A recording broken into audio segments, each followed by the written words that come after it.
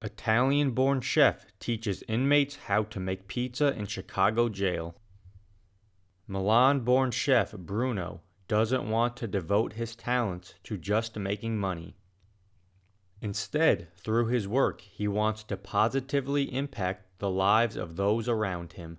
A select group of inmates train under him as a chef and mentor. They learn how to make pizza and acquire life skills under his supervision so that they are prepared for life outside of prison walls.